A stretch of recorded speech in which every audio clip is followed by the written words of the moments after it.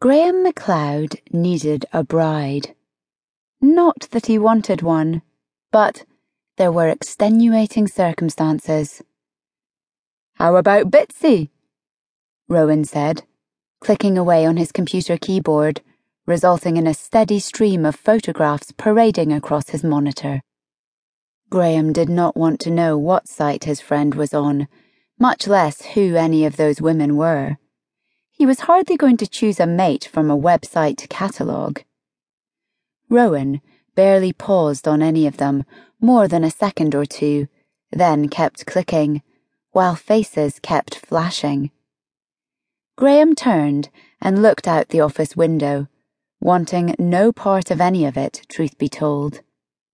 He should be out in the fields, running tests, checking the fresh growth, not wasting time on some 400-year-old wild goose chase.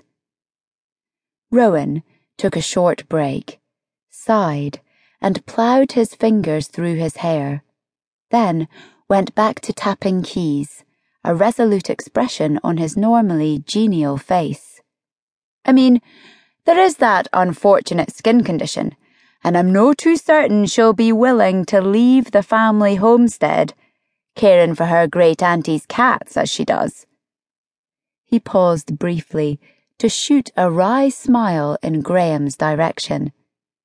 "Not to mention, carting her over the threshold might take the wind out of your sails a wee bit." Graham glanced over at him. "Bitsy is your cousin. Have a care. She's routinely pulled pranks on us since we were wee lads," Rowan reminded him. "And no the gentle, affectionate kind either, if you recall. I still bear the physical scars. Just last week, she thought it would be the height of amusement to con Henrietta into adding a heavy starch to my laundry. The laundry in question was my boxers." Shay snorted from where he sat at the other desk, across the room. "So you're saying your cousin gave you a stiffy?" "That's no amusing, Shay, no in the least," Rowan shot back.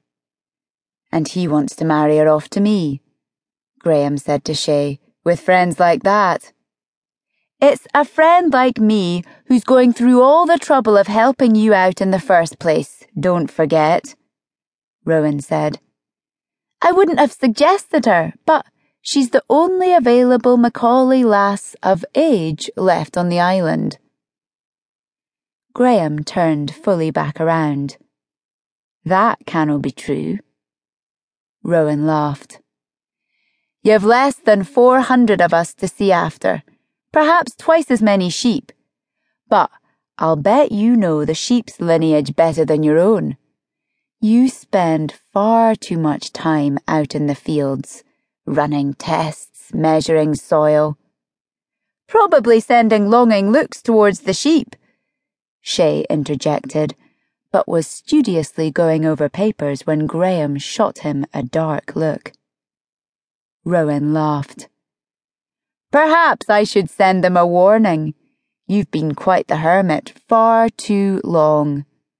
"Veritable monk," Shay added distractedly. "It's not natural." "Yes. Well, as you both are fully aware, given you face similar circumstances, the list of available companions on Kinloch is a rather short one past blood relatives of one sort or another."